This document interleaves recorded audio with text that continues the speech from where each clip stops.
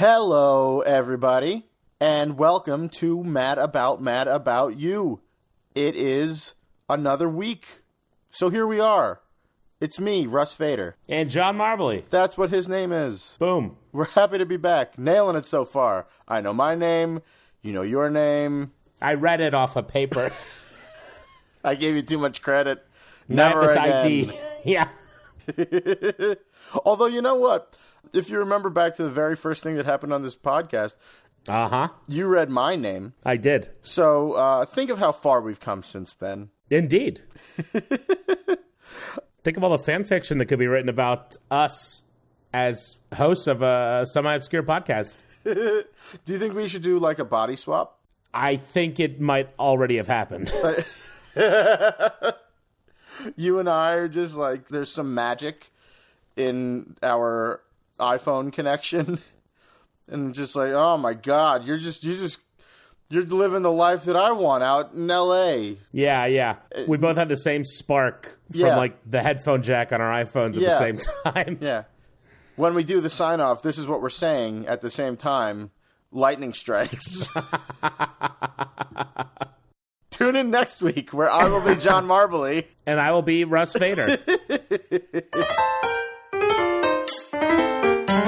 If Mad About You was a final frontier, we're traveling outside of time and space here. So let's break it down now. It's just what we do. It's Mad About You. How are you? A good week so far? Great week. Yeah? Uh-huh. Excellent. How about you? Yeah. Pretty good week. Oh, what a reassuring high pitch. Oh, yeah. Yeah, it was Great good. week. What could be bad about this week? Nothing. John, what are we here to do right now? We're here to talk about episode 9 of season 1, which was called Riding Backwards. That's a great idea. What a loaded title for an episode, huh? I think it's unilevel. There's no hidden meanings. Did you say unilevel? Unilevel. I made up a term which might also be a type of pen, but that may be Unilever. Unilever's a consumer goods, personal hygiene product company like Procter & Gamble. Great. Yeah. Great. They make Axe body spray. And they own Ben & Jerry's. Okay. Do you think that they might want to sponsor us? Can you imagine if this podcast was sponsored by a multinational, multi-billion-dollar company? Yeah, I can, John. I can think about it all the way to the bank. I'm open. I'll take money from anyone. Listen, we might get the Colombo crime family on board if we keep mentioning them. That's true. Yeah. That's true. Oh, yeah. John, you know what? I'm so sorry. We can't talk about this episode yet because we have other important matters to discuss. Yes. We have a sweepstakes winner, John. Yeah. Can you even believe it? I can't. We gave a sweepstakes a few weeks back for who could take a photo in front of the Buckman's building. The Buckman's building in New York. Mm-hmm. And lo and behold, who won? We got them. It is Ryan Crumb. Da-da-da-da! At Ryan Crumb. Today's your big day. You did it. We appreciate it, and you, and your giant check is also in the mail. Russ, stop telling people that. John, I've got so many giant checks. Oh, if you're doing it, great. They're just filling up all this room in my apartment. We'll put them in the mail, for God's sake. I need to. Their postage is a lot of money. I know. They are very big checks. That's exciting. Thanks for playing, everyone. Yeah. You nailed it, buddy. You were the first of so many. First and only. Don't look for them. For the last one. After we claimed you, everybody else just pulled theirs from the internet. So yeah, I wonder how many people are listening to this as they were about to snap that photo. That could have clinched it for them. We're so sorry. We're so sorry, but the title has been claimed. It'll be in the Times, just like logjam of people out in front of Buckman's building. They were covering bridge like it was the Olympics. That's 20 years ago, so who knows? Podcast sweepstakes column. Oh, my goodness. Love it. So this episode is Riding Backwards. It aired on Wednesday, November 18th, 1992, which is a week after last week's. Yeah, we haven't missed a week yet. The perfectly succinct TV guide described this episode as Thanksgiving with Jamie's parents is no holiday for Paul, nor for Lisa, who hires Selby to be her boyfriend to placate her family. Very good. You know what? Not very good. Oh, wow. Okay. Because, John, there were 2 other people in that car. Well, part of a succinct description is knowing what to cut. I guess that's true. Mm-hmm. Our podcast is very long, so I don't know anything about that, and I don't do the editing. So we don't know anything about being succinct. So it is clear that this is not my forte. Same, to be honest. I know I might edit the podcast every week, but you would be shocked at how little I actually cut. Oh, man. John? Yeah. What a fun night on television. What was on TV? Well, first of all, we're not going to talk about it too much because... Oh, the Hat Squad. Actually, I'm not sure if the Hat Squad was on this week. Oh, okay. But what was on, first of all, Seinfeld this week. Yeah, switch up. The pilot. Not the pilot. They didn't drop that into the middle of things. Okay. It was The Contest, John. Wow. Yeah. Epic. Legendary. Possibly the best Seinfeld episode of all time aired tonight. I mean, not in my opinion, but in the world's opinion, yes. I would say. What's your favorite? I mean, Russ. I don't know. There's too many. I can't pick. I love Babu Bhatt. Okay. I'm listing them like my grandmother would have. Yes. I love the pen. I actually love season 3. Yeah? I think season 3 is one of my favorite seasons.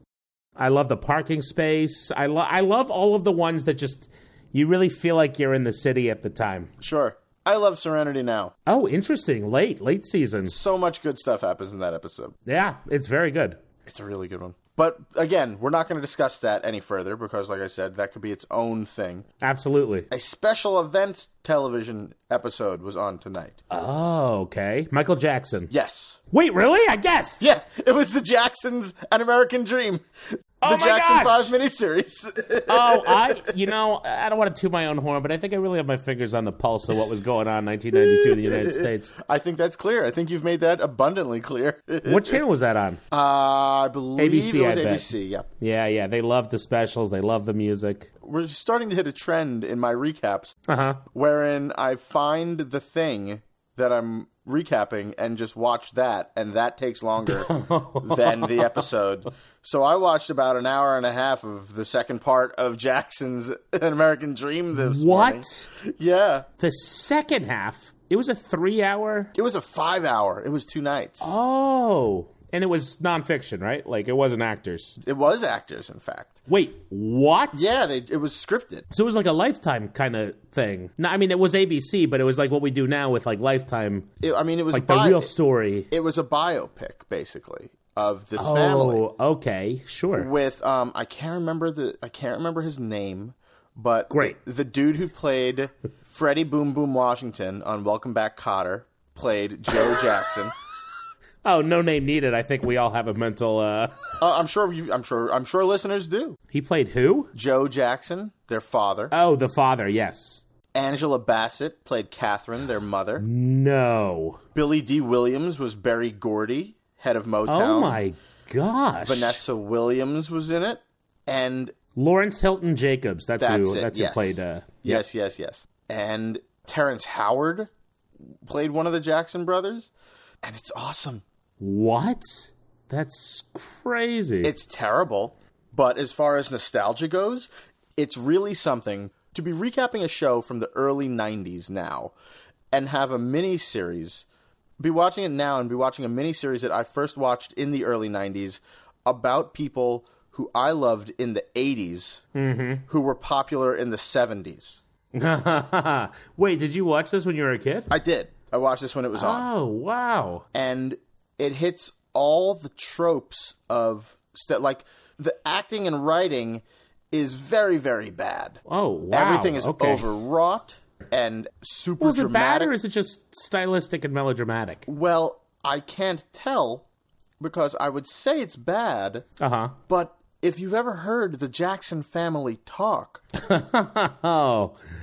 Oh. They talk like bad actors. I've never heard them speak. Well, you just think about the way that Michael spoke, and everything was everything is fine. No, we love each other. There's nothing but love here. True, Well, true. I speak in euphemisms and in grandiose sentences, and yes. but it's also very childlike. That's just the way I talk. And You then sound like the creep from Family Guy. I do kinda. And then you put that on ABC and have people who aren't the Jacksons saying those lines, and you're like, who wrote this schlock? And it's just like, no, that's the way they talk. Yes, yes. But all that being said, they hit some of the moments, like the dancing is amazing. And That's fun. And some things they sing, and some things they don't sing. Like some things it's them singing live, and other things it's recorded. But like, the big thing that I was watching today was, so Michael has a crisis of confidence and stuff, and he's just like, I want to do my own stuff, but also I'm part of this family. Mm-hmm. And Berry Gordy is like, hey, we're going to do a celebration of Motown being around for 25 years. Mm-hmm. Jermaine Jackson left the Jackson 5 because he was married to Berry Gordy's daughter. Oh. Yeah, they got married, and the band left Motown so that they could have more control. And so they went to join Epic. And when they did, Jermaine didn't go with them. So that they were just like, that's fine. We've got other brothers. We'll plug a different brother in, which is what they did.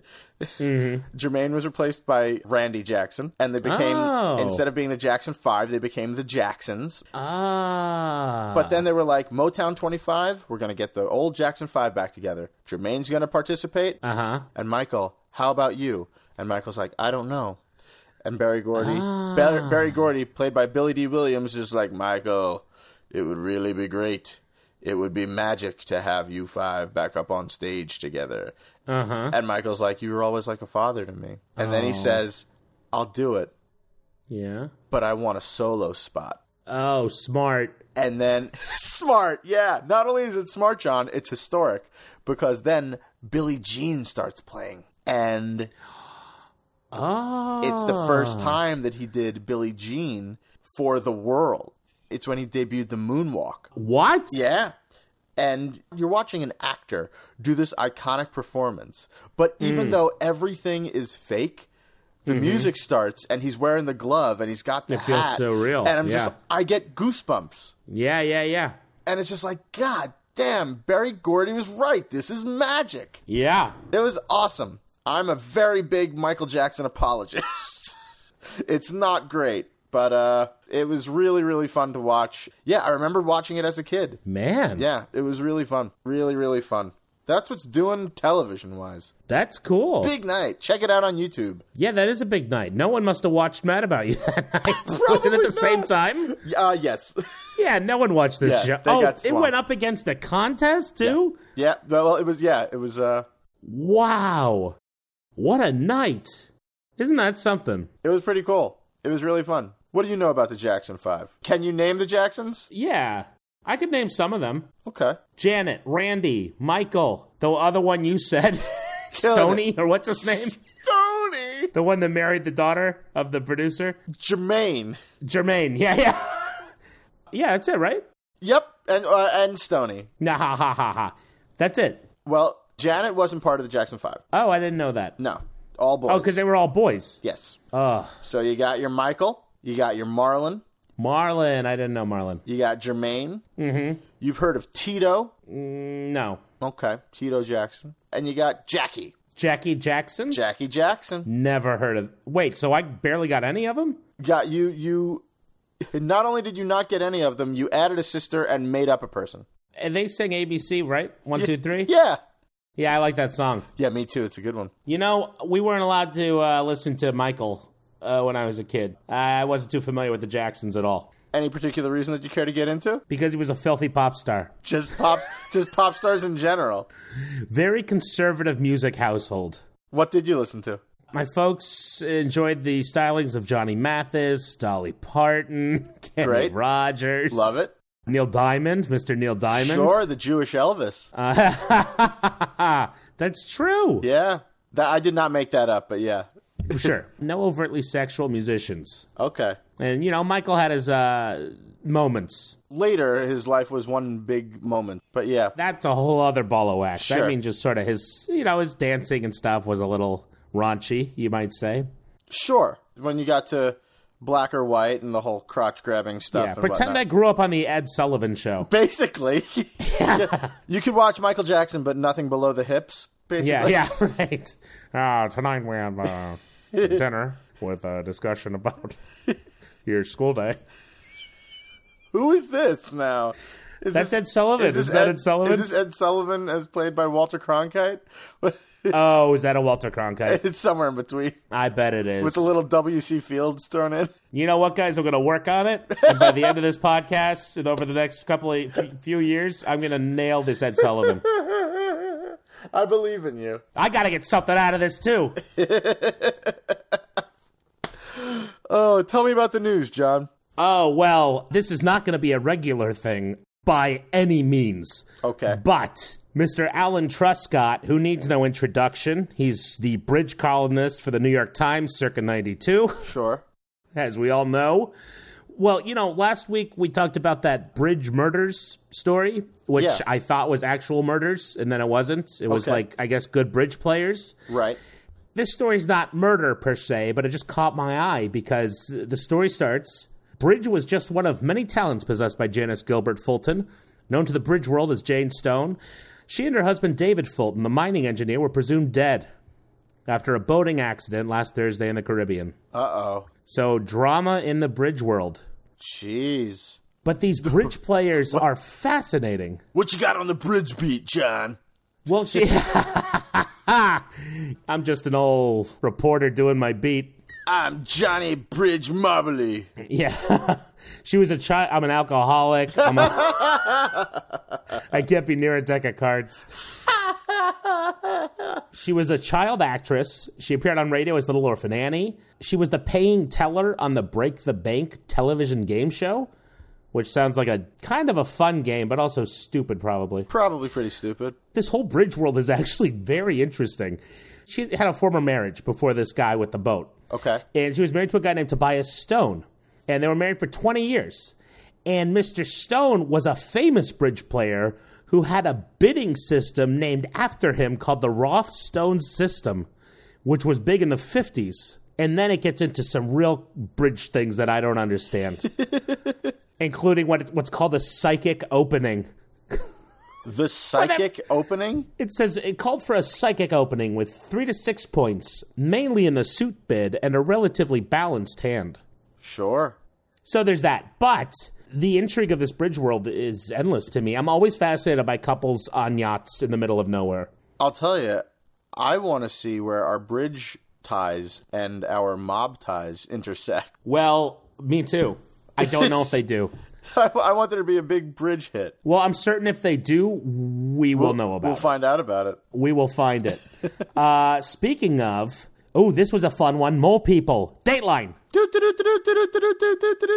Go ahead. November 14, 1992. About New York. Walking the beat in the subway's netherworld.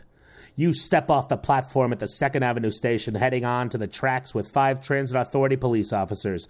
They're on one of their daily missions to search for people living in the tunnels next to the tracks. Blah, blah, blah, blah, blah. Basically, they're walking down the Broadway Lafayette stop, Yeah. where the D stops. Yeah. This reporter's just with the cops talking to different people that live down there. Wow. Yeah, so the mole people are real, officially. They don't drink blood. They don't, have different colored, weirdly colored eyes like on Law and Order. But, they're there. Well, these mole people don't drink blood. That's actually a great point. Yeah. A few feet from Dennis's bedroll, another man is sleeping soundly through the roar of passing trains. One of the officers bangs his flashlight on a pillar to get him up. Lieutenant Romero says the officer's following procedure. You never shine a flashlight in a sleeping man's face. You never shake him. You bang it on a thing. Yeah, you next bang to it their on a head. metal rod. Yeah. Like a gentleman. The guy's name's Smitty that they woke up. For the next 40 minutes, the search continues down the tracks to the Broadway Lafayette station. 5 more men are found. All are offered a meal and a ride to a shelter. All refuse and are escorted out of the subway. One man takes a box containing his record collection. No one vents. Wow. Yeah. And a lot of these people, it says, leave their stuff behind, which means that, they leave and then they just go right back. Yeah, I guess so. Yeah, so the mole people are real. It's warm down there. That's why, That's true. Oh, here's another one. Victory for an entire neighborhood. I mean, also, I'm sorry to interrupt. Not only is it warm down there, but also there's all that blood to drink. What do you think's down there? These people, these mole people. Wait, where's the blood coming from? Ooh, you don't know? They would be in hospitals. No, well, I mean, I don't know. You would last John. 2 seconds as a mole person. If that's... Or, quite frankly, as an emergency doctor. We need blood. I'll go to the subway. Why? I don't know. There's blood. Have you not read the paper lately? The mole people. There's a fictional implication that there might be a lot of blood down there. Ooh, here we go now. What you got? Every week we wait for one of these, and this week is no disappointment. There was some blood shed by the mafia. There we go. Dateline. Go ahead. 5 people shot inside a club in Brooklyn. Boom. Boy, oh It's boy. actually sad. I shouldn't be making light of it because there were some... Well, Thankfully, too late. they were... No, I forgot until just now. They were injured, I think, the innocent bystanders. Okay. And not killed. But apparently at this social club, which... Didn't we have a social club last week and we assumed it was Italian, then we were dead wrong? Sure. That seems like a fair thing that might have happened. This week, if we made that assumption, which we are right now, we'd be right. Okay. 55 Rapelli Street, right near the entrance to the BQE and the Brooklyn Battery Tunnel in Red Hook. Great. A couple guys popped in there with automatic weapons and just let the bullets fly, it says. Jeez. Yeah, one guy. One guy did it. Do we know who they were after or why? No, but towards the end of the story, it says... Residents of the area said they believed that the club, which opened 2 months ago, had become a hangout for mobsters affiliated with the Colombo crime family. One woman who lives in the neighborhood said they gather around, a bunch of fellows, and play cards all day long. The place is packed with fellows. I'll tell you, I'm sure that this woman is saying fellas. No, she's saying fellows. Fellows. All of these nice fellows. And the premises contain card tables, a jukebox, and a kitchen. Wow. So I looked up the location. Uh-huh. I mean, now it's an abandoned nothing. It feels untouched. Except by bullets. Well, yeah. Well, they patched that up. It's been 25 years. Sure. But it's still, it says officers at the scene said the interior brick walls were pockmarked with fresh bullet holes and that a glass peephole in the steel front door was spider-webbed from slugs.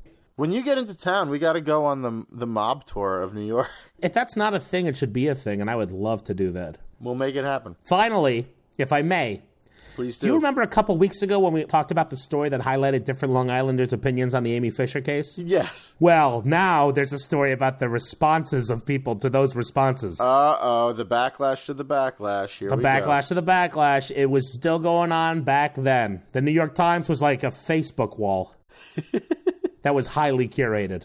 Right. This is a criticism of the views they shared. The first was from Barbara Ehrenreich, the Pat Buchanan of radical feminism. Jeez. Calling Mr. Buttafuoco a Guido-type person, and then, lest you miss the slur, asking pardon for, quote, the obnoxious ethnic reference. Which, you remember, we cited that on the show. Yeah. Doesn't it? It feels like we're living in the time now, doesn't it? We're deeply enmeshed in this story. That is true. I can't believe they didn't cite our reference. That'll happen one of these days. You're going to be reading, and you're going to be like, oh, here's something on the Buttafuoco case. Yeah. John Marbley from the Man About You podcast. What the hell is going on? We've opened up a wormhole. We're part of the story now, John. Listen, the news, if anything, is truly a wormhole to the past. It's true. Indeed. Buddy, you don't even know the half of it. Oh, listen to this, though. This is so written by some annoyed man. Oh, it is. Charles do I say his name? It's in the news, right? Charles Guzetta. They said his name. He goes, Mrs. Ehrenreich used the evidence that Mr. Buttafuoco exercises to stay trim and repairs cars to make a living to convict him of something she always seems to have found worse than attempted murder. Being male. It's so annoying. Proto-men's rights activist. Yeah, it is. And it's like, no, being a monster. Which, quite honestly, can be synonymous a lot of the time. Most of the time. So that's the news mainly this week. Nothing too crazy, but a lot of openings for future intrigue. Between sure. Bridge, Amy Fisher, and the Colombo family, I think we're going to be made in the shade, pal. It's going to be a real dark day when this whole Amy Fisher thing goes away. I think it'll be good for everyone. Not for our- dark for us. Dark sure. for us. Yeah, we're the cynical people that need the scandal to stay alive so we can have something crazy to talk about. Well, it's just huge. And hell, you know what? In a few years, we'll get to do OJ for 18 months. You are dying for that. Oh, I can't wait. Oh, I just can't wait. Also, Lewinsky's going to come up eventually. I've been so excited for those things. I'm excited for when the Beatles anthology winds up on television. Oh, I bet you are. So good. Can't wait. Well, you know what? I mean, I know we were kids, so we didn't know this, but I feel like all we're doing is rewatching all of these crazy cases involving men and women and sex, and then the women being put through the ringer, Basically. and the men getting away scot-free, Yeah. and that's history. Forever. Yeah. I mean, and it took... When did that Lewinsky story come out in Vanity Fair? Like 5 years ago? It took like 20 years Yeah. for like the country to get her side of the story as an adult. Yeah, but once they did, they forgave her and they respected her, and now everything is fine and everybody loves Monica Lewinsky, and they don't even remember they don't remember why they gave her such a hard time to begin with, right? I don't know. Oh, are you being sarcastic? I'm being very sarcastic. Yeah. I got that. Well, good. So, what do we got? Mad About You? Yeah. Is that what we're going to do today? Look, patterns dictate that that we now must discuss Mad About You. Well, it was directed by Mr. Bartek Kellman, Our guy. which those of you watching along, you noticed. You noticed those Murphy Brown-esque shots. I know you did. Every step of the way. Is this a newsroom or is this a subway train? Oh, so good. So good. And it was written by Jeffrey Lane, who, for those paying real close attention, remember him as the writer of the episode Sunday Times. Right. Yeah, which I had to look up. But I knew his name rang a bell. Right. John, I can't even tell you how much I love this episode and how I much... did too. I love a Thanksgiving episode. Indeed. I love Thanksgiving. It is my Me too. favorite holiday, Okay. and I was not expecting a Thanksgiving episode. So Oh, you forgot about this one? yeah. So this was just this was just plopping a surprise Thanksgiving episode into the middle of my March. Oh, that's great. Ah, Yeah, like what everyone says, all the stores have the sales. Yeah. Thanksgiving and March sale. you The gotta take Macy's advantage. Thanksgiving and March sale. All these balloons, just the floats. They confuse everybody. It was a great Thanksgiving episode, too. What's interesting is, for those who didn't watch, the whole episode is set on a train, on a Metro North train, I guess, right? Yeah, Presumably. And last week, most of the episode was set at a subway station. that's true. So there's a real train thing going on Or with these people. Last week or 2 weeks ago? Oh, 2 weeks 2 ago. weeks ago, yeah. Yeah, right. But regardless. Okay, still a train thing, Still yeah. a train thing. Sorry to have... Sorry Oh, to... yes, apologies for the error. Yes. John, anyway. Yeah. People call me the Pat Buchanan of Mad About You. Well, if they haven't yet, they're going to now. So, hugely significant episode in that we don't got no theme music. Yes, if I may borrow a term from the West Wing Weekly, I think, and I could be wrong, but I think, isn't this what they call a flental? I'm not positive. I believe a flental is when music or a sound effect from the episode hangs Yes. over into the title card at the end. Oh, okay. Well, then they have a term for the beginning because it happened once and I heard it and I forgot it. But this is basically a flental. Basically, It's a frontal. a frontal. Full frontal. But that's right. We got no theme song. No theme song. We got... And I'm guessing it's because they wanted to fit in more episode, maybe. Yeah, they had to maximize the amount of footage and stuff. I mean, so the episode opens and Paul and Jamie got their bags and they're looking for a seat on the 805 to Connecticut. Yeah, they're on the train. And you get that classic New York train seat action that we love from all the old shows. I will say, yeah, watching Jamie throw her bags over Paul into that chair Yeah. sure did Cutting make me off laugh. a guy who's Yeah. right about to sit down. Really great. They cut a little too quickly. I had to go back and make sure. There's a very funny moment where Paul's about to sit and this woman just dives into the chair and cuts him off. But they cut it so fast, you like don't see it that well. You're not talking about later when he sits down on I'm somebody's talking lap. about the first, like, beat of the scene. Wow, it happened so quickly. I missed it, and I watched this episode twice. Yeah, it's too bad, because it was very funny. It reminded me of Kramer trying to get a seat on the subway episode of Seinfeld. Sure, that's funny. So, yeah. Tweeted us your favorite subway seat please scenes do. from old shows. Because actually, that's sort of a fun list of things. Classic subway scenes, by all means. And I really can't think of too many, quite honestly, but I'm sure they're out there. Yeah, I can't think of too many, so let's put it on the audience. Yeah. This is something we want to talk about, but don't have any personal experience with. So, I'm sure Brooklyn Bridge has a few good ones where someone's trying to grab a nice wicker seat on the old elevated IRT. I'm sure you're right. Jamie throws that bag into those seats sort of at the edge of the car that everyone knows, where it's a configuration of 2 seats facing another 2 seats. So it's like a little 4-seat area. Right.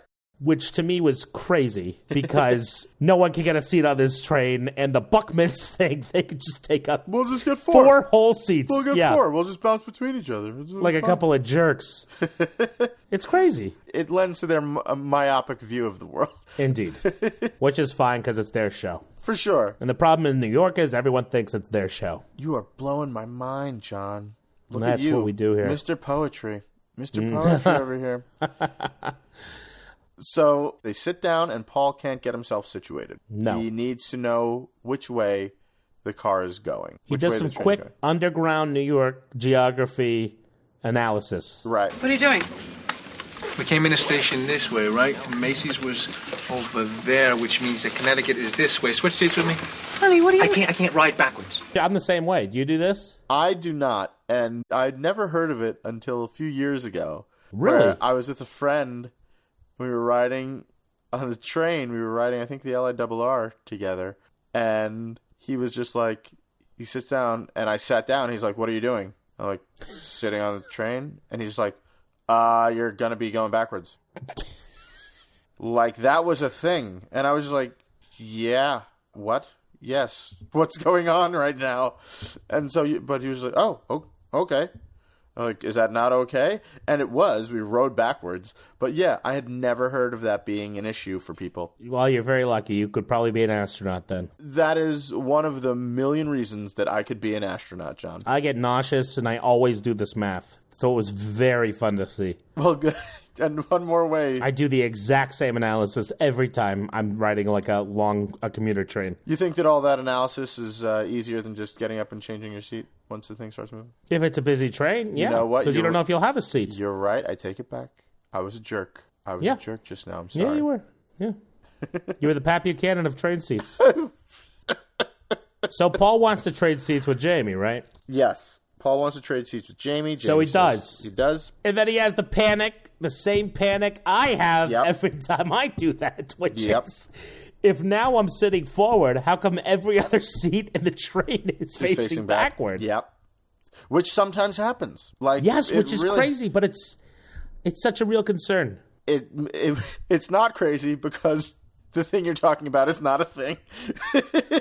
Oh, it's not? No, like, I know what you're talking about. I know that it is real to you, but you're just like, it's crazy. Why would they build all of these trains with the seats facing the wrong way? It's like, well, because they're the right way, the other direction. A, that is true, and B, it's because the phobia and problem that you have is for no people.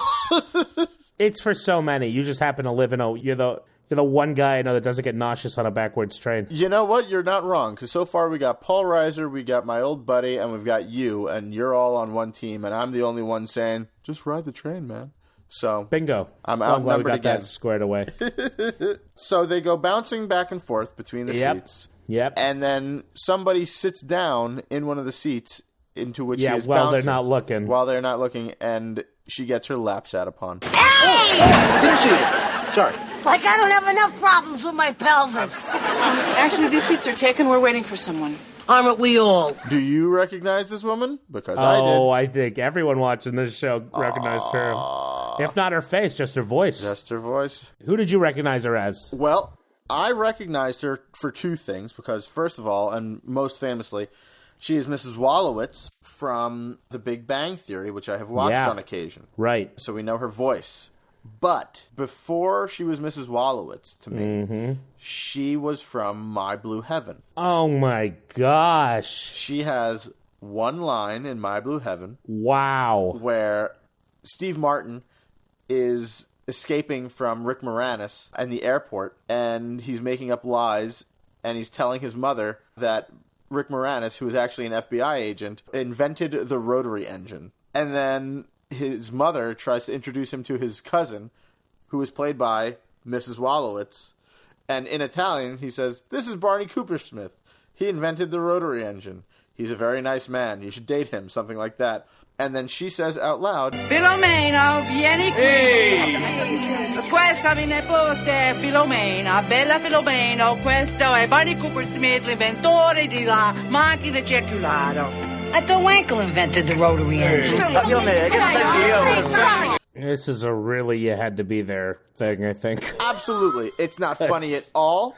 I recognize one line from one movie. Yeah, it's not even a particularly interesting line. No, but it's... And actually, it makes me not want to watch the movie again. I've seen My Blue Heaven so much, and I love it so much that when... I had not seen Big Bang Theory all that much, but when she died, and they showed pictures of her, and I heard her voice for a second, I just said, oh, I thought Wankel invented the rotary engine. Oh my gosh. That's how in it I am for My Blue Heaven.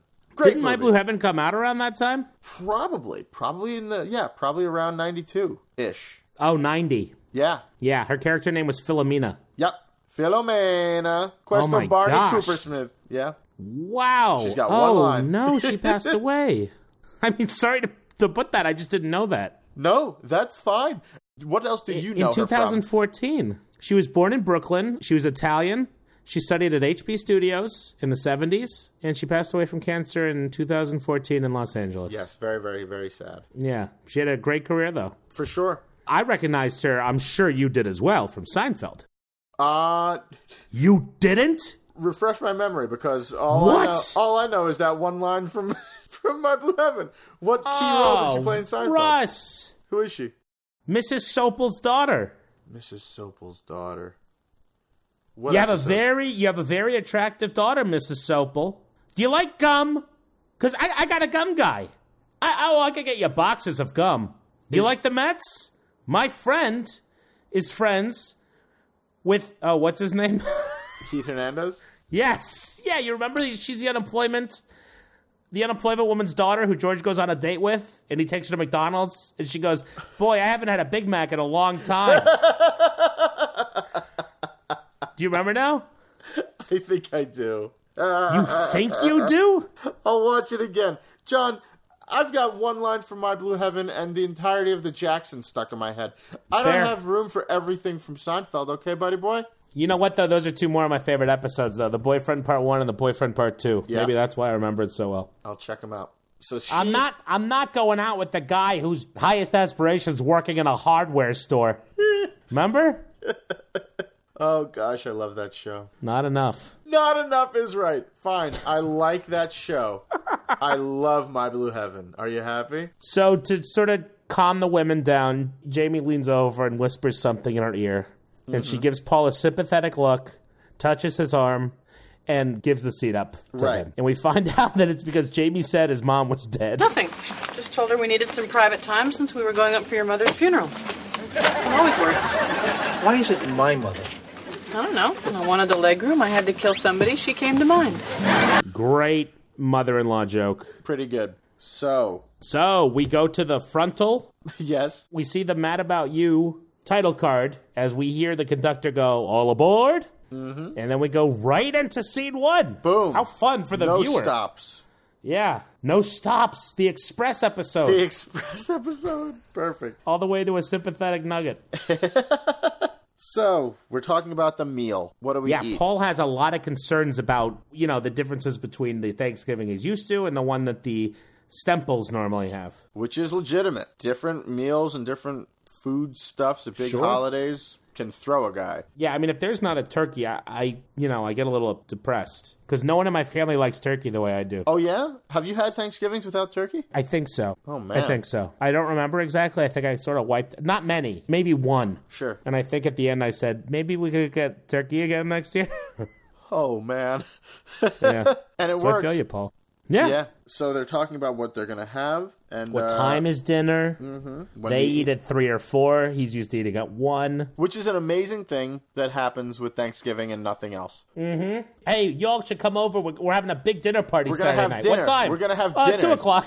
Yeah, it's a big dinner. Yeah. Don't be late for dinner.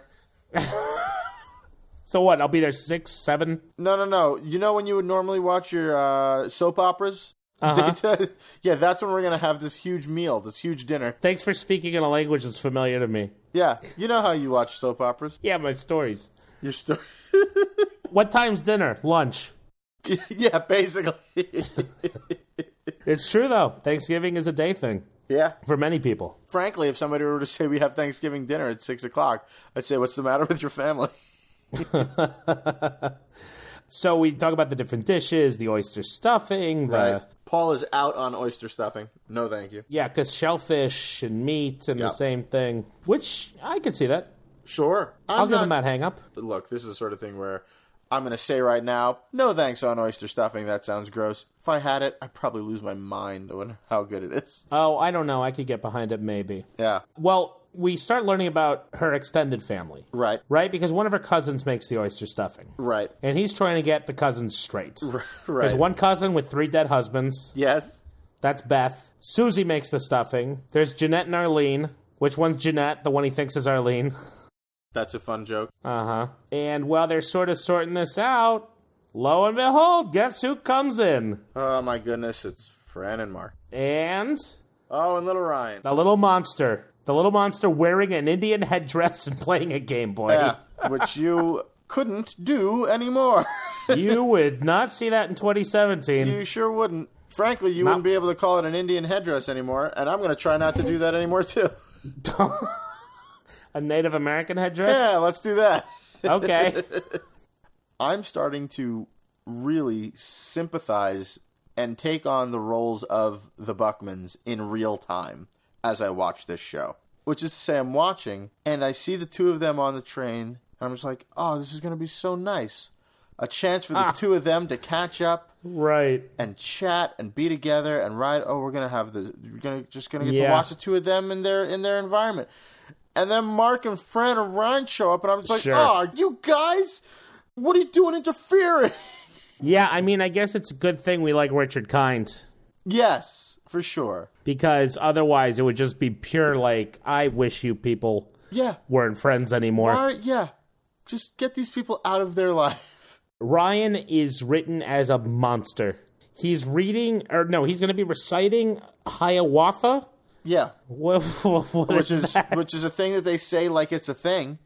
Oh, really? It's Yeah. not a thing? I have never heard of the role of Hiawatha in Thanksgiving. And if I have, I didn't know that there was a recitation involved. Right, because I remember Squanto Yes, I've heard that name. from for elementary sure. school. Yes. Yeah. Which even that sounds weird to say now. Yes. Somehow Squanto, because we're the worst, somehow this person's actual name has devolved into a slur that we're not allowed to say. We can't even say Squanto anymore. Well, that might be What's the name. safe now? Is that the name? Yes, His Squanto name? is his name, yes. But doesn't it feel like a slur? It does, because we're the worst. That's my thesis. Society or you and me? A little of both. No, I'm above society. I'm Pat Buchanan of Pat Buchanan. Oh my gosh. So Fran gets Paul to sit backwards because Ryan also gets nauseous if he sits backwards. Yep. So Fran, Mark, and Ryan cram into the 2 seats across from Paul and Jamie. They and do. lo and behold, who shows up next in this little Hey. farcical train ride? It's Lisa and Selby. All right. What's Selby doing there? He's pretending to be Lisa's boyfriend. Indeed. Oh, and she's binge eating, which is so fun. Which is so She walks in fun. eating dining car food from the train. Yep. Which we all know is her go-to when she's about to spend time with her parents. Yep. She falls Which we right learned from back Paul in. and the family. She falls right back in with her old eating disorders, which is a funny way to talk about a not funny thing. Very true. Oh, gosh. Lisa's the best in general, and she's so funny in this. She is. So that's the end of the scene, right? We go to yeah. the exterior of the train. Mm-hmm. There's so many episodes where it's just each scene is just a little later than the scene before. And it's the same thing. They do some very, very interesting directorial work in this episode that I loved. And it probably works differently when there are commercials. But even watching the DVD without the commercials, it made the choices even more significant. It felt like a little play because it was all set in one place.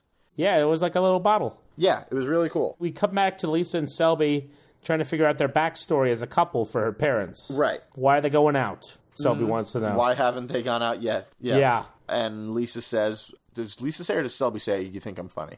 Selby. Selby says, you think I'm funny. No, Lisa. We'll cut this part. Or not. This is the show, folks. One of them says that, the other one disagrees. We're going to stop using character names, too. Yeah. This whole thing's going to devolve into just a mishmash. There would be no pronouns. Just Yeah. And somebody said something. That was funny, right? We're repealing and replacing pronouns. With nothing. Perfect. We sort of move pretty quickly from them to Mark and Fran. Right. Mark and Fran are talking about first holidays. Yes. Fran says the first holidays can create disorientation. They can be disorienting. Oh, tell me about it. Mark's got a whole story about that. He starts telling his story, and it catches Fran by surprise, because Fran has not heard the end of this story, and she doesn't know anything about this story, and the story ends poorly for Fran. Yes, and we don't know how exactly, but we know Mark doesn't want to tell her. Look, I remember the first time that I took Fran to my family for Thanksgiving. She went completely manic. I wanted them to like me. And they would have, except Fran. She gets a little pushy, and she kept pushing and pushing. Till finally, my sister, she grabs me by the arm. She pulls me into the kitchen, okay? She looks me right in the eye, and she says to me... Nothing. No, Mark. I'm curious. What did she say? Nothing. It was years ago. She loves you now, okay? Look, okay. And I also, it just has that signature. Mark, whenever he's telling a story about, it ends up being negative about Fran, has such an energy behind it. Yes.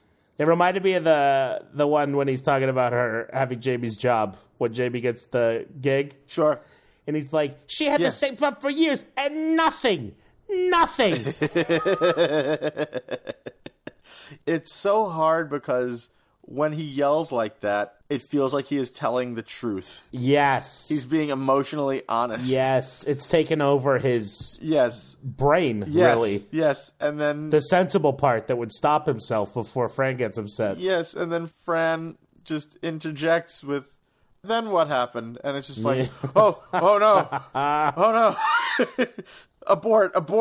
Abort. The train pulls into their stop. Right. And Fran sits down. Yes. And she's not budging. Mark is trying to get her to leave. First he tries by asking nicely, and then he tries to put his foot down and says, fine, I'm leaving. I'm going. And then we cut to commercial or whatever. We do a quick little kind of cut back. And we cut back, and he's sitting there. Okay. So we'll go one further. Yeah, we'll get his cousin or whatever to pick him up at the next stop. Oh, really funny. He's a weak man. Just the worst. It's so good. He's got no hand. He's got no hand. Whereas Fran has so much hand, she's coming out of her glove. They decide that they're in a fight. Mark says, Ryan, we're going to the fighting car. Yes, whichever way. There's a silent car, the dining car, and the fighting car. The fighting car, which is real funny. It just has also one of those... I just feel like you see those public fights all the time. All the time. And I love it. It's fun to watch once play a out. week in New York. Yeah. You love just it? couples fighting. It always makes me... Well, it makes me uncomfortable, but also I'm perversely curious. Yes, of course, we all are. Because we know we all do it. Sure. I could do a tour of the bodegas I've had arguments with people in. Yeah, so they leave Ryan. And Paul and Jamie are babysitters now. Yeah. Selby and Lisa are in pretty good state of things at the moment. Paul and Jamie, also pretty good state of things at the moment. And now they're watching Ryan. Mm-hmm. And Ryan wants them to do something. Yeah, and he just goes, do something. Which, come on, kid. Yeah, right. Just the worst. You do something. You do something. Well, shut up. How about that? I wish the something that Paul had done was to throw him through the window out of a moving train. Oh, or tell him to run away again. And then Paul flips him the bird and says, there, I did something. Yeah, that's like that old joke about it doesn't matter. It's a good joke. You didn't even tell him. I'm still laughing. So Ryan starts jumping up and down on the train seat. Yes. He stops asking to do something, and he decides to take the activity into his own hands, and he just stands right up on the seat and jumps around like a real Paul jerk. says... Hey. You watch it there. It's fun! Yeah, well, just remember, you start out laughing, you end up crying. What's that mean? I mean, you start out laughing, you're horsing around, and boom, tragedy ensues. My parents used to say to me all the time. God, that explains so much. Did you get advice like that? We all did, right? I'm sure. Yeah. I keep on equating that to, like, I'll give you something to cry about, which means something different, and I didn't hear that at all. Oh, because that's what okay. you get. Wow. That's just, that would be a big one. Yeah, I'm like... I'm not uncovering repressed memories about abuse right now. Don't worry. But yeah, there's all sorts of stuff. I remember I would hear God punished you a lot. You ever hear that? Like if you for little things. It's like get the violins out, kind of. Oh, God punished you. Or like if you didn't make your bed, and your mom said make your bed, and you say I don't want to make my bed, no way, and then you're walking out of your room and you stub your toe. And oh, gotcha. And then it's God punished you. Oh, I see. Which I never equated with the actual idea of God actually punishing me. Maybe that was the problem, Russ. Yeah, but if I were to, I'm like, that's a lot of stuff to lay on a kid. Jeez. It's atonement right there. I guess so. Holy moly. Yeah. That's what I grew up with. So Ryan buttons this moment by just declaring, I have to make. Which, oh, God. Is that the worst euphemism? No, it's my favorite. That's your favorite? Was that your euphemism of choice? Oh, yeah. Oh, John, come on, man. Because it dodges it, for being explicit, and also, it's... I could be wrong, but I'm assuming it's a Jewish term, right? My grandmother used to say it. I don't know about exclusively Jewish. I only recognize it from Jewish culture, including my own upbringing. I did not grow up with that. Interesting. I think it was just you have to go to the bathroom. Oh, sure. Yeah. Well, are you Sephardic or Ashkenazi? Maybe that's the distinction. Like a grown-up. That's how my mother would speak to me. That's nice. Yeah, I'd get guilt about letting God down, and then I'd say... and then she'd say... Which also like a grown-up. Yeah. And then she'd say, Mr. Fader, do you need to use the facilities? Like a elderly caretaker. Basically, yeah. Or caregiver. Oh, so they get online. Selby has, or does Selby have the yeah, so now we on? break up. We break up the characters sort of by gender. We cut to the next, later on the train ride, and we got Selby, Ryan, and Paul in the line for the men's room. And, Selby's going through something. Yeah. Big emotional episode for Selby. He's wondering about kids. I can't wait to see the kids that Selby has. Oh, they're going to be very cool kids. I see him with a boy and a girl, I think, right? I really didn't go that far. So sure. So sure. Yeah. He talks about donating a sperm to a lesbian couple. Yes. I mean, wow. Yeah. And then Paul says, yeah, why not turn your hobby into something useful? Yeah, classic. Which is a great classic. Everybody loves that masturbation joke. Everyone loves that joke. That's why they use it in every show. There we go. But what a progressive plot point for 1992. Sure. Bravo, guys. I mean, on network TV. Talking obliquely about... well, you know what? I was thinking about that joke being progressive, which it isn't really. But the idea of donating to lesbian couples? Yeah, great. That's what I'm talking about. Yeah, you're talking about the actual progressive thing. Yeah. I thought it was obvious. Well, I'm an idiot, so. This sort of leads into a longer conversation about knowing, when the girl you're going out with is the one. Which is wonderfully done. Beautifully. Classic, we cut back and forth. They cut back and forth. Between the two genders, which is maybe a little outdated, but also still relevant in a way. It's also great because I didn't realize that they were going... I mean, obviously, I didn't realize they were going to cut back and forth like that. And so when Paul started talking about the veal chop that Jamie ate... Very first dates, we go out to dinner, we're talking. Waiter comes over, and without batting an eye, she goes, "I'll have the veal chop." Wow. Exactly. Not a salad like all the others, not a little girly wedge of melon. Meat. She gets a huge chunk of meat. And the way she went after that chop, man, I thought, that's a person who knows who she is. That's a woman I could love. I was not into his side of the veal chop story. Oh, I see. And then... Yeah, but that's like an old thing people use. I think it was maybe more of a thing before we were adults. Maybe. But then when she started telling her side of it, and I realized what was happening, I got very into it. I think that Helen Hunt does a wonderful job of acting this whole scene. A veal chop was our third date, and I already knew it wasn't going anywhere. So we went out to dinner, and I decided, what the hell? I'm just going to order the most expensive thing on the menu. I mean, I'm never going to see this guy again anyway. So we ate, and he walked me home, and just as I was about to tell him that this was it, you fell in love. I got sick. The veal? Apparently. I mean, really sick. I mean, I threw up on his shoes. So basically, it's clear that they both have... They get to sort of a peek of the little part of the story, and then you cut to the other guys talking, and it's the total opposite impression. I really liked her. She's like, I was going to break up with him. Mm-hmm. And then, beautifully, the stories start to merge. Yeah, I threw up on his shoes. I stayed with her the whole night.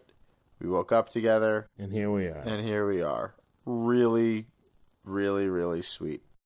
Very sweet. As usual. Nailed it, Barnett. Lane. Nailed it, Barnett. So, what do we got going on? We learn more. Hap Evans. Russ and I tried to be more succinct on the show. And I showed him the time. And now we're panicked. We set a time box for this episode, and we're brushing up against it only 10 minutes into the episode, okay? So then more people talked, and then the episode ended. Yeah, that's what's happening right now. It was great.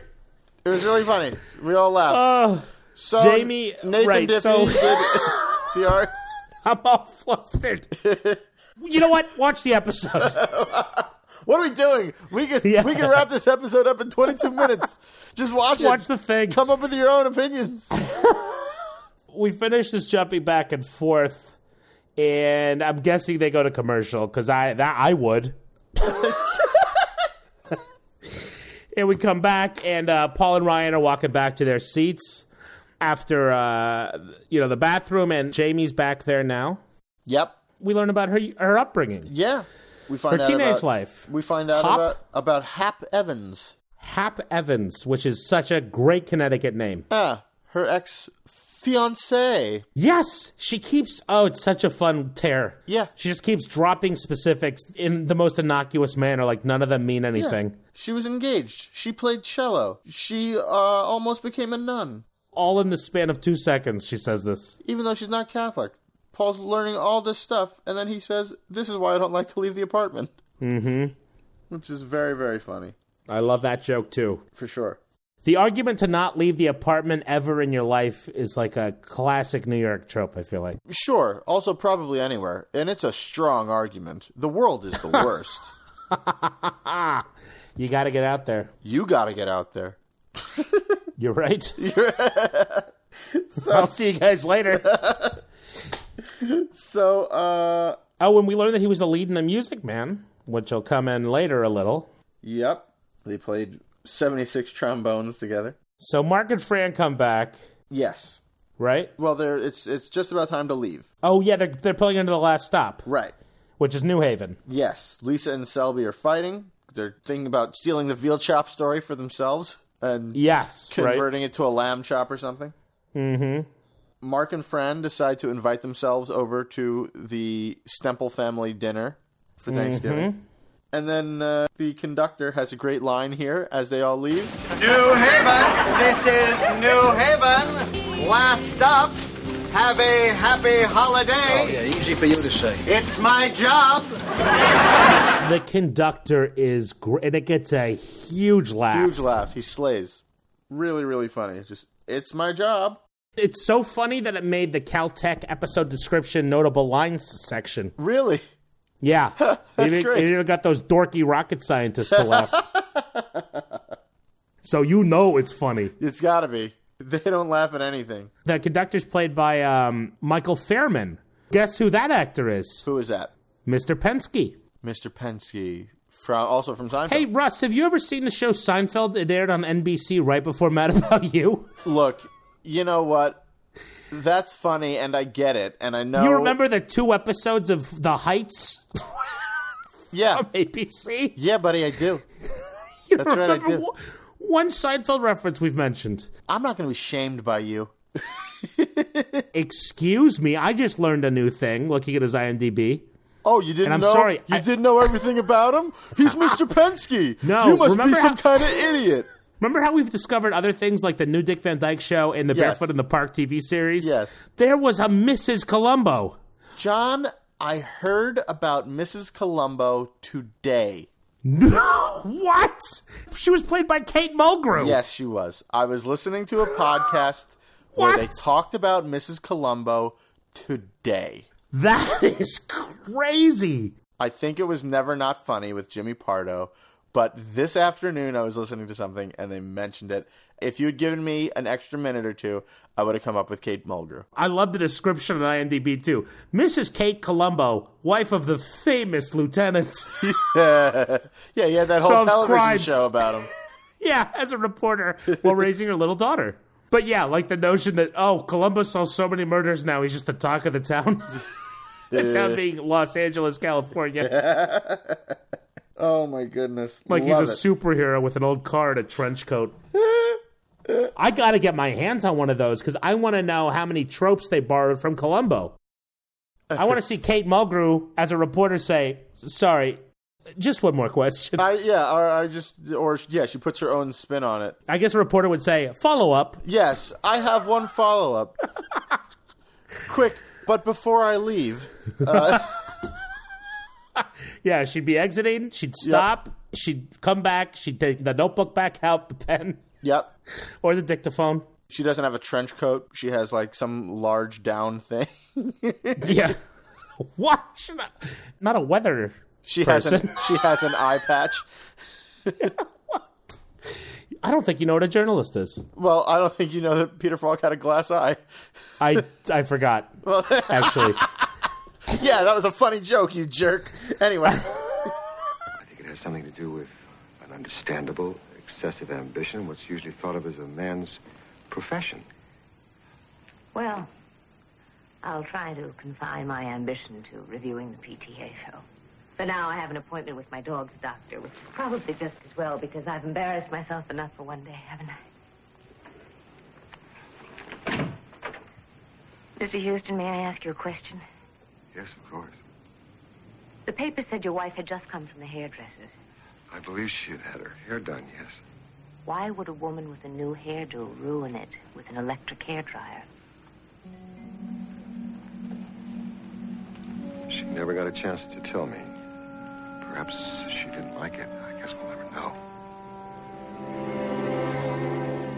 You'd think I could have figured that out for myself. Wow, fascinating. Anyway, yeah, so the guy who plays him was Mr. Penske, from the guy from the Penske File, you know, where George has that job for an episode. Oh, okay, of course. He's in all sorts of stuff. Yes. A very cool career. Night Court, Taxi, My Two Dads. So we worked with Paul Reiser before. This brings up My Two Dads, which is going to become a segment on our show. I don't know if we're going to do it right now, but we're going to have a segment called How Haven't We Talked About My Two Dads Yet? Yeah, how haven't we talked about My Two Dads? I don't know. Did you watch My Two Dads? What's never? That's been this episode of How Haven't We Talked About My Two Dads Yet? So the conductor, lets everyone off at the last stop. And we go to commercial, I would imagine. And when we come back, this is beautiful, right? We come back. There's less than half the episode left. Everyone's coming back on the train after Thanksgiving. I was very confused when this happened for a split second. Well, fair, for a second. You thought they were going to relive it? You thought it was going to be the first half again, but different? So they're back on the train. It's the 9 p.m. back to New York, Thanksgiving night. Which makes it just seem like everyone got the hell out of there. Yes. No Black Friday back then. This was very interesting because for a split second I was just like, wait, why are they on the train again? They were just getting off the train. They're still on the train? Are they in another car? What's going on? But Jamie has her cello with her. Yeah. And I'm just like, oh, we've done a time jump. It's now later. We're coming back. This is great. It's great. And then I'm assuming this is what you were talking about with the fun, interesting shots. Yes. The camera sort of dollies down the train car, and we hit each couple. We see that Jamie's mad at Paul. We see that Lisa's mad at Selby. And then, of course, Mark and Fran at the end are just doing great. Oh, they're so good. They're apologizing. They're in love. All of the dynamics have flipped. Did you see Ryan at all in this shot? I did not. I was very happy in that I forgot that he existed. Yeah, I thought maybe they left him at the Stemples, I guess, to watch him. Would have been real nice if they had. Yeah, is it okay if we leave him here for the next 7 years? Oh, my gosh. I'm trying to remember. Just until the series is done. Does that kid make it throughout the series, or do they write him off? No, he dies pretty quickly. Okay, great. This is the best news. I don't know. Actually, we'll have to find out. Yeah, we'll find out together. Selby adopts him. Great. Good for the two of them. And then they go from there. Yeah, the happy couples are fighting. The fighting couples are happy. And Jamie is giving Paul the silent treatment. Yes, and she's reading one of Carrie Fisher's books. She is reading Surrender the Pink by Carrie Fisher. That's it. Yeah. Have you read that? I have not. Me but neither. I looked it up, and it sounds really good. It's about her marriage to Paul Simon. Oh, interesting. Yeah, it's a romance novel about falling in love with somebody who you think is great, and then it doesn't work out. Wow. Yeah. Cool. Totally. Yeah, I love that she's reading that. I want to know who picked it. Maybe it was her. I don't know. By the way, do you know the song Hearts and Bones? What do you think? I think you don't. I think you're right. Paul Simon's Hearts and Bones is about Carrie Fisher, and it's a wonderful song. Check it out. Okay. So why We is learned Jamie... that, Why is Jamie mad at Paul? Because Paul's mom... Because his mom FedExed a turkey. Oh, my gosh. Basically, it's a classic Everybody Loves Raymond situation. Yeah, she pulled a Barone. A Barone, thank you. She pulls a Barone via FedEx. And not only did she send that, she sent a Jell-O mold. She sent a complete Thanksgiving dinner. And I would assume some kugel, because they talk about kugel in this episode nonstop. A lot of kugel talk. Did you have that at your Thanksgiving as a kid? Yes. Same. My mom makes kugel, and she makes really good kugel. So yeah, we would absolutely have kugel. My grandmother used to make it. Oh, good stuff. That was one that I needed to age into. Where when I was a kid, I was just like, what? Noodle? Pudding? No. And then How did you eat it? Because when my grandmother would make it, it was like a noodle cupcake. Like a burnt noodle cupcake with a soft middle. Interesting. I would have, it would be like closer to, a Napoleon is the wrong word, but that kind of shape. Where it would just be like, it would be a small square, maybe 2.5 inches deep, and you just go at it with a fork. How deep was your kugel, guys? Tweet you at all us, know that kugel. You all know that Bee Gees song. How deep was your kugel? I can tell that's a joke. I don't get it, but I'm sure all of you do. So enjoy. So yeah, basically, Paul's mother insulted the Stemples. Passive-aggressively. Yes. Then we go to why Selby and Lisa are in a fight. Yes. And it's because Selby said that they were engaged. Oops. Big oops. He got carried away. He got real caught up in the moment. He's going through something in this episode. He is. He's feeling a lot of feelings. The Playboy's finally questioning his lifestyle a little, I think. It's happening. Or he's trying this on for size, this whole other approach to life. Yeah. You see how the other half lives, and it looks pretty nice. And while they're arguing, nope, never mind. Okay. So Paul is talking to Jamie. They're going back and forth about what his mom did, and Paul says something, and he crosses the line. Indeed. And Jamie gets up and walks back to Lisa and Selby. I mean, and he knew it, too. We all knew it. He went too far. Oh, yeah. Yeah. They sort of do the classic swap again. She goes to talk to Lisa. Selby goes to talk to Paul. Yep. And now we get both takes in an honest way. Yes, Lisa is still eating up a storm. She pulls a full Jell-O mold out that's not in any case or anything. Lisa's mental illness triggers and eating disorders are on full blast. Very funny. We also learn she's on Prozac. Yes, which she talks about hilariously. And that's also progressive. Jen was mentioning, and I was agreeing. Yeah, they like the fact that Lisa talks so openly about her mental... That's true. And being on Prozac in 1992, even if it was a... it's somewhat... We're not so much laughing at her as much as with her. And that's huge. Pretty cool. I agree. Yes, Selby really liked the meal. He liked the family. Yes. And the family liked him. Jamie's dad they did. Jamie's dad is going golfing with him, which is something that he never asked Paul to do. Yeah, Paul has this whole thing at one point in the episode where he's like, he never asked me to golf with him. Yep. And she's like, because you don't know how. And then we learn that, he asked Selby. Asked Selby. And he asked Hap. Yes, he's asked Hap. And now he's asked Selby.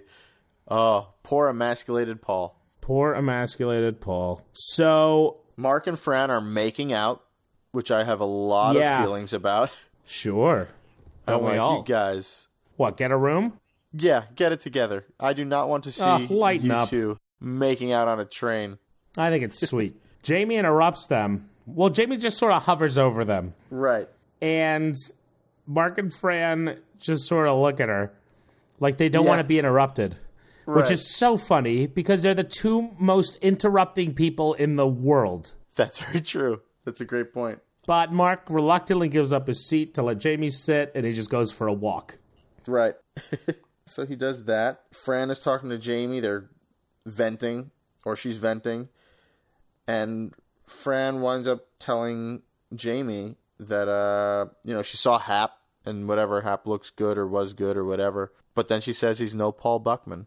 Mm-hmm. Very sweet. Yeah, it's really sweet. A Fran sweet moment, which we don't get a lot. We don't. That's very true. Yeah. She can be pretty unforgiving in this show. Yeah. So Jamie and Paul want the day to start again. They both say that. They just want a do-over for this day because it's turned into such a nightmare. Right. And we see that Mark now is talking to Paul, which is always like a dream for him. Right. And he's romanticizing the Metro North train. Riding the rails at night makes him feel like Jack Kerouac. Yeah, that's so funny. Mark always feels like he is auditioning for Paul's friendship. Yes, which is so relatable and depressing. Absolutely. Oh, man. Yeah, I love this story about Jack Kerouac. I don't know a lot about Kerouac. I know On the Road takes place... It's primarily in cars, right? It's driving. Oh, Russ, it's all over this great country. All over? But are there trains involved? A little, I believe, yeah. Okay. Trains, trucks, cars. Yeah, I knew trucks and cars. I thought that it was just trucks and cars. I didn't realize that there was train hopping as well, and I thought that it would be very funny if... Jack Kerouac... Let me give you a little advice. Don't take a beatnik's title too literally. Okay. So you think On the Road and also the train tracks is a little too clunky? Yeah. It's a great book. You should check it out. I read most of it. I'm not sure that I agree with you. You don't like it? No. Okay, well, let's not talk about it. Great. I love the train. Riding the rails through the night makes me feel like Jack Kerouac. You know he died of a stomach hemorrhage while opening a can of tuna fish? Well, it just goes to show you. Gotta live in the moment, keep moving on. Anything else is just riding backwards. But we see little hints of Mark sort of romanticizing the beatnik culture, which I feel like might come into play seasons from now. It might. It might well. It might. There's something in there wanting to get out. For sure. How's that for a tease? There you go. Later, we're back in the train. Sorry to interrupt and backpedal, but Mark drops the title of the episode on us. He says, just goes to show you got to live in the moment and keep moving on. Anything else is just riding backwards. You know what? I can't believe I didn't notice that. Yeah. Oh, that's beautiful. A titular line. A titular line. Pretty handily shoehorned into natural conversation. Camouflaged almost, because I missed it. I would have loved for Paul to have said, wait, what do you mean by that? You said that like that's a thing. That's not a thing. Right. Yeah. I get it. No, it is. You're forcing me to think about the title more than I wanted to. But now that I'm happy. Sorry. Well, good. No, I'm glad. Well, good. So later, Mark and Fran are asleep on each other. Yep. And Paul and Jamie just sort of stand up and catch each other's eyes. By the way, this is a 2-hour commute, max. Yes, sure. But a lot can happen. That's true. A lot can happen. Train rides are long and boring. Well, they're not long and boring. They're 2 hours. Yeah, but think of how much life you could fit into a 4-hour trip, right? Round trip, 4 hours. That's true. Yeah, I'm so sick of sticking up for the timelines in these shows. It's exhausting. I'm sorry. I'll try to be better about it. It's okay. So everybody's Stop writing asleep. me about the timelines. So everybody's asleep. They have the Cinderella moment. Yeah, from across the room. Yeah, this moment felt like Planes, Trains, and Automobiles to me. Oh, I've never seen it. I know. Oh, John. Oh, and it's a Thanksgiving movie, and this is a Thanksgiving episode. That is one of my top 3 favorite movies ever. It might be my favorite. You would love... Indeed. I know. John Candy, Steve Martin, a bunch of curse words in a car. I know. Okay. You've got to see The Wire. That was the adaptation of On the Road, right? Yeah. Yeah, the more literal. Exactly. Yeah, I was about to make a trade where I was just like, okay, how about this? You watch Planes, Trains, and Automobiles, and I'll watch The Wire. Yeah, okay. I got an hour and a half. Do you have 100 hours? I'm really getting the short end of the time stick on that. Yep, but you're getting the big fat end of the pleasure stick. Hey now. So they kiss. Jamie and Paul kiss. Yeah, they have this great dialogueless apology. They don't even have to say it, you know? Uh-huh. And it's a good thing they don't have to say it, because when they try to say it, Jamie says... Big fight. Jamie says, I forgive you. Paul says, for what? And they fight. And so they're kind of just sitting separately, cooling off. And this is when, out of nowhere, it turns out he'd been sleeping across from Paul and Mark, or Fran and Mark, which makes sense, but they never established that. He scared the crap out of me. Yeah. And he wakes up like the good son almost. He's got this look on his face like, I'm either going to kill my mother or someone else on this train. Right? Was it just me? Yes. It's very creepy. It's very, very weird. It's like, you thought I was dead, but I'm alive. I'm not. And different. Yeah. my head's I'm half alive. Yeah. And my soul, I don't know where I left it. I've been pet cemeteried. Yeah. The Stemples dug me up in their backyard. Yeah. So that creeped me out. And he goes back over to Paul and does the same annoying, do something. Yep. And except Paul, this time. Yeah. Yeah, this time Paul tells the story of the first Thanksgiving, which, by the way, Ryan should know by now. It's like, you're in school, kid. He's pretty little. But he's reciting Native American speeches. Know your history, kid. He's also doing Hiawatha, which you don't even know. So before we start, careful. I think that rock you're throwing might break one of your glass walls. Also, to be fair, Ryan doesn't want to hear the story. I'm throwing Plymouth Rock at my glass house. Oh. Very good. Oh, man. Why couldn't you be here so I could high-five you right now? So Paul tells him the story.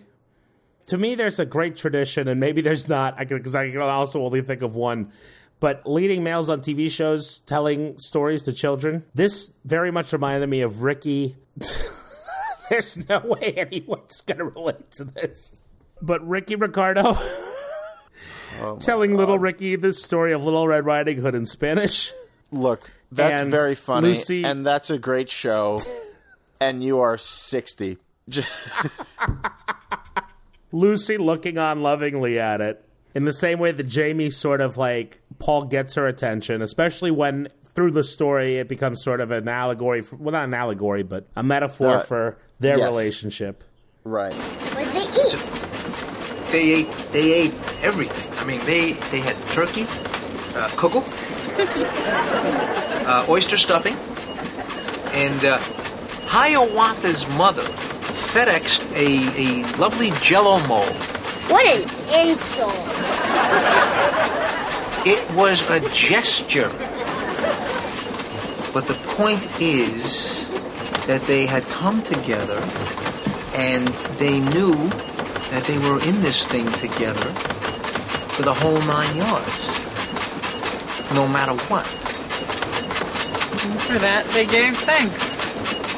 Yeah, and at the first Thanksgiving, there was Kugel. There was Kugel. There was Ed. Ed, the Indian. first pilgrim. Yeah, the first pilgrim. Oh, the Indian was Ed. One of the two, for sure. One of the two, yeah.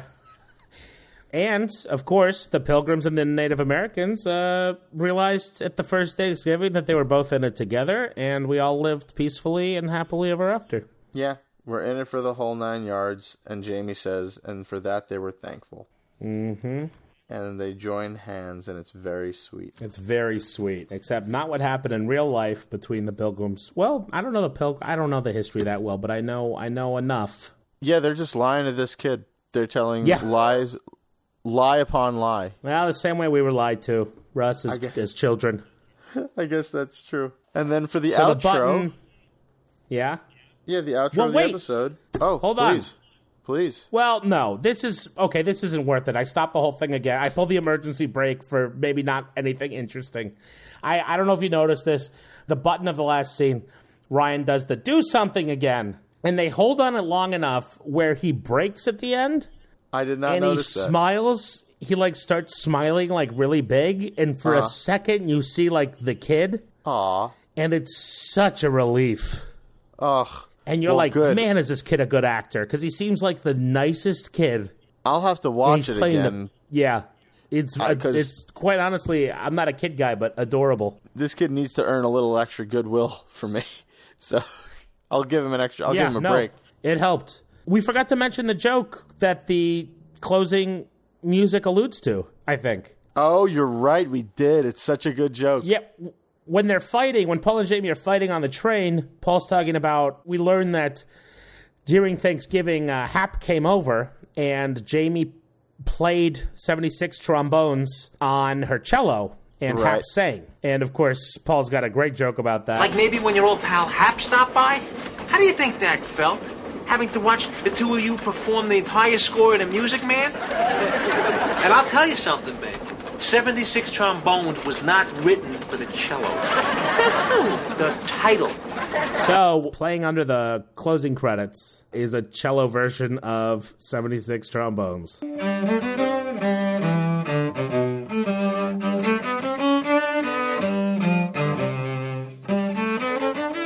Honey, you really need a trombone on this. Trust me. Did you like that or hate that? I like that one. Oh, I'm surprised. I never know with you. No, I like that one. That was them trying to be funny and not trying to be cute. Yes, sure. Yeah. This episode's really full because we cut the opening song and there's a joke at the very end after all the credits have played when they normally say, in front. Right. Instead of that, they have a joke. Not a moment wasted. Not a moment wasted. Folks. Well, we've done it episode. Again. Thanks John, for listening. Congrats. I have a show coming up the first weekend in May, so a little ways away. But yeah, first weekend in May, I'll be doing the sequel, where we improvise a musical, a sequel to your favorite Broadway musical right in front of your faces. Beautiful. At the Magnet Theater, 29th and 8th. It's super duper funny. And I'm at Russ Fader, RUSSFEDER, on Twitter.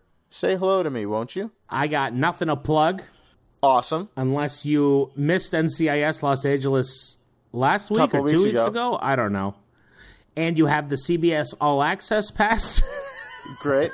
Do you know the episode? As many people our age do. Yeah, I think it's 767. Awesome. It's set on an airplane, folks. Gotta love that. And that's it, though. Nothing else. At Johnny Marbles, no H. Well, there's a little bit of extra news, John, which we can touch on. What? About our plans, our potential plans for this June. Oh, yes. Big show coming up, coming to Long Island, is Mr. Paul Reiser doing stand-up comedy. Oh, baby. In Patchogue, and we've got a couple of tickets. We are very, very excited. Yes, we do. We are very excited. I'm sure all of you are as well if you live in that area. Yeah, if you're there, go to the show. Let us know you'll be there. Keep your eyes open, and we'll say hi. Or don't. Don't. Keep yourselves... You know what else you can do? Just later on, tweet at us and say, missed you guys, would have loved to have said hi. And that'll be fine, too. We get it. Or say nothing. Or say nothing. Just enjoy the show and live your life. Yeah, it won't make a difference. We'll be ignorant of it. So yeah, we're very much looking forward to seeing Paul Reiser. It's exciting. It's a rare event. Oh, it is. He doesn't do a whole lot of stand-up. No, and not in New York, especially. So yeah, I'm pretty jazzed about it. Me too. And I'm psyched that you'll be coming out for it. It'll be fun to be able to do that together. Hopefully. Fingers crossed. Yes. So, hey, Rise Guys, Rise Gals, thank you so much for listening to our podcast. Thank you for rating and reviewing and liking and Facebooking. Yes. Thank you. We love it. And if you haven't reviewed us, please do. It helps us get good showing on the iTunes store so that more people can find out about it. Yeah, you've been doing great so far. If you haven't written or anything, just we ask that you do. It'll be fun and quick. Oh man, the fun that you'll have reviewing us on iTunes. Treat yourself. Treat yourself. Have some fun. Our logo is designed by Nathan Diffie. Our theme music is by John D. Ivy. We thank both of those gentlemen for their work. They are wonderful. John, I think that's it for me. How about you? That's it. Fantastic. Rise Guys and Rise Gals, my name is Russ Fader. And I'm John Marbley. And this... Whoa. What the hell was that? Russ? Russ, you okay? Oh, my head. I feel like that lady who was shot by that famous actor's girlfriend. We've been over this, John. Her name was Mary Jo Buttafuoco, and her husband, Joey, was a guy. Whoa. What the hell is going on?